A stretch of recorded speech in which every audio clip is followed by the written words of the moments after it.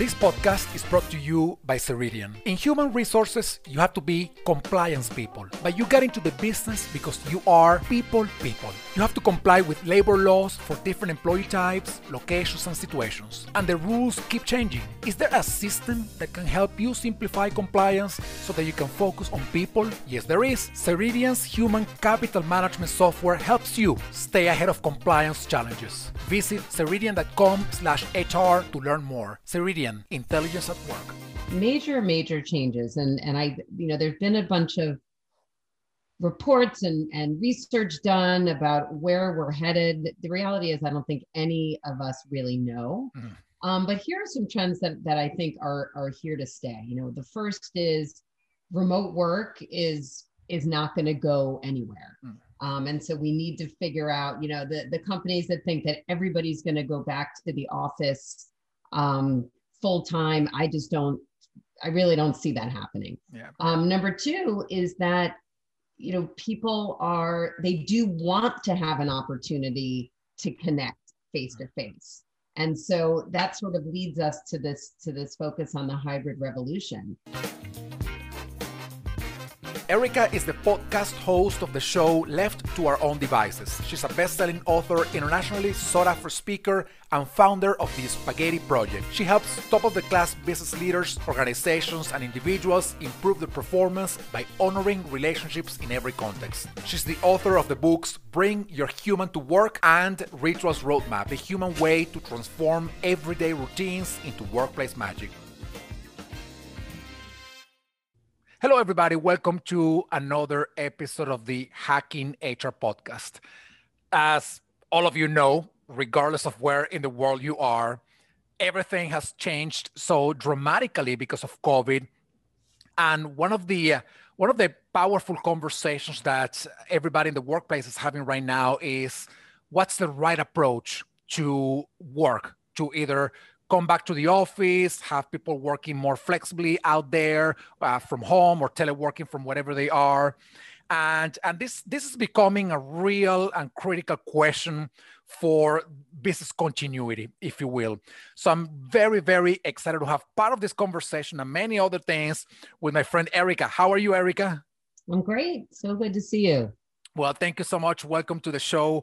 And I'm really excited about this conversation because as you've seen, many business HR leaders are struggling to find what the right answer is. You see, Prime Minister from the UK talking about there's not going to be remote work, as some other companies in the kinds of Twitter and some other technology companies talking about never bringing their people back to the office, right, and letting them work from whatever they are.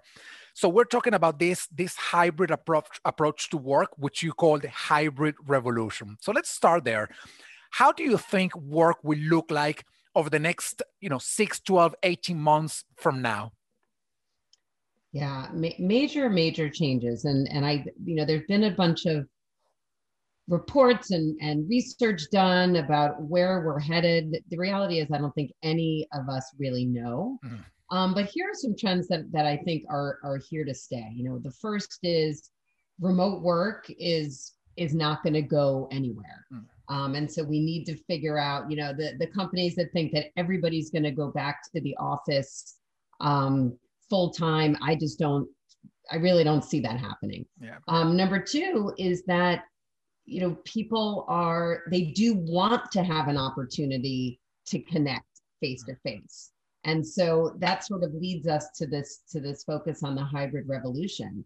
And it's tricky because how do we figure out who comes in, when they come in? I mean, things I worry about are, if I decide to take advantage of my company's flexible work and you decide to go into the office and you're hanging out at the water cooler, who's the one that's going to get promoted? It's probably you. So I do worry about the impact on diversity and inclusion as well.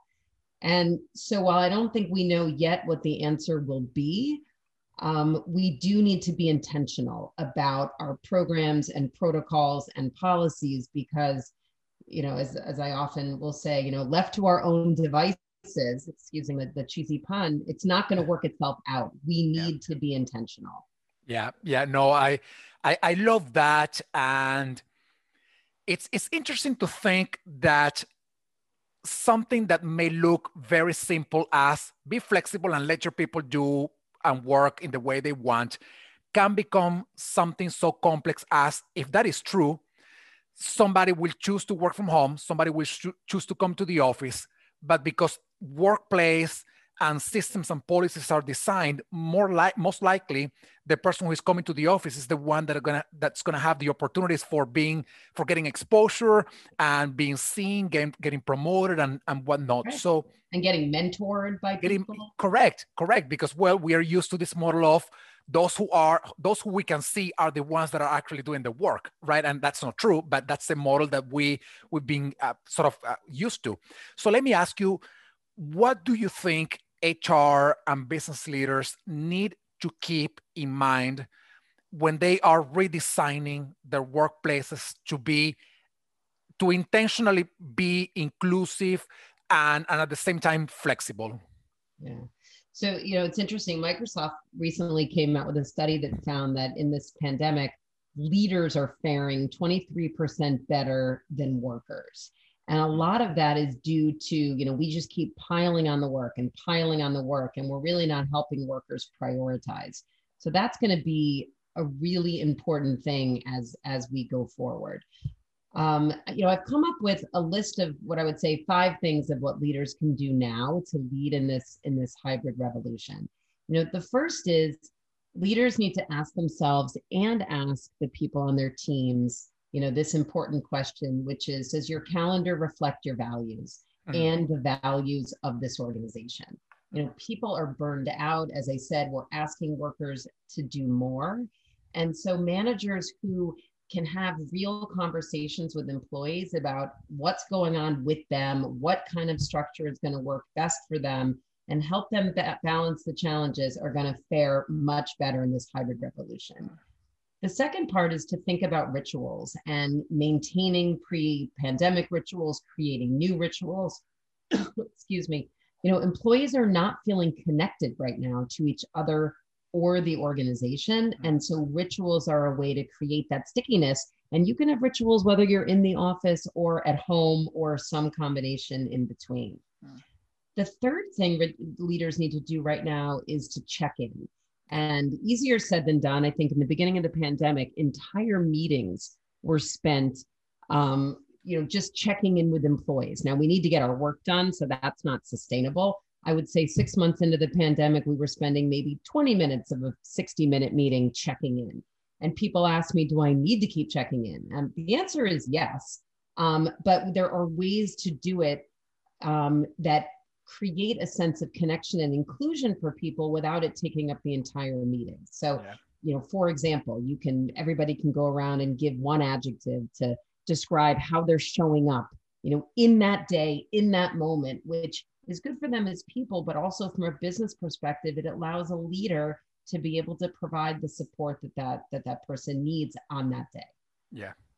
Yeah, no, absolutely. And I love that you are talking about some rituals, because part of what has been disrupted radically over the past 12, 14 months since the pandemic started was those rituals that we were used to sort of following because we were in an in-person world. And now all of that perhaps has changed. So how do we, if you are a leader and you're trying to put forward this message to in your company, you have to live your values yourself, but you also have to help your people perhaps feel comfortable with setting up these rituals and connecting and checking in with others, not just leaders and teams, but also among themselves. So what would you tell leaders to, how can they do this effectively? How can they become not only the leaders that they are and being effective in that role, but also becoming the role models that are helping others do something along the same lines, becoming connectors, checking in with their teammates and whatnot? How can they do that? We need to start by looking at all of these issues through the lens of company values. Many companies out there say they have a set of values, and but oftentimes they're sitting in a plaque on a wall versus being alive and felt in the halls or throughout the organization. Yeah. And so, when you're thinking about where to start, it's to how can we use rituals that bring to life the values that we stand for as an organization. And when I was writing my most recent book, Rituals Roadmap, I came across a question that helped me help leaders identify what some of their rituals are so that they can, top down, bottom up, kind of bring them to life. And so the question is, for example, I asked this question to Marisa Andrada, who's the chief HR officer at Chipotle. And the question is, so when do employees at Chipotle feel most Chipotle-ish, most LinkedIn-ish, very most Starbucks-ish? And all of a sudden, that helped leaders get that light bulb moment to say, you know what? I know when people here feel the most connected. Let's try to bring that ritual back, even in this remote environment. And for the record, for people listening, I shouldn't give it away because I want everybody to go out and buy Rituals Roadmap, of course. But what Marisa answered, the way she answered that question was that at Chipotle opens every day at 10:30 in the morning, which for the record, who would have guessed so many people like to eat burritos in the morning, but I guess they do.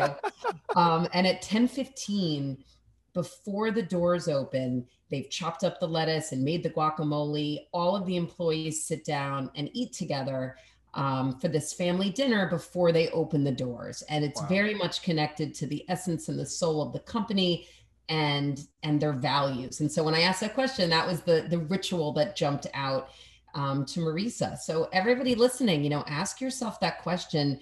When do people in my company feel most like us? And you can even ask that question as it relates to your family and your family values, or even connecting with yourself. That is such a wonderful question, to be honest. It reminds me a little bit of the concept of appreciative inquiry, right? When you are, at your best, what is it that you are doing? Erica, as we're getting closer to the end of our conversation, I want to ask you this. There are so many competing priorities out there for everybody, right? I mean, if you think, at 10:15, we're all going to be eating together before opening the store because that's a family thing to do in Chipotle, or whatever other ritual you have in your company or in your family, there's always going to be something that will be waiting for you to do that before you take care of that something else.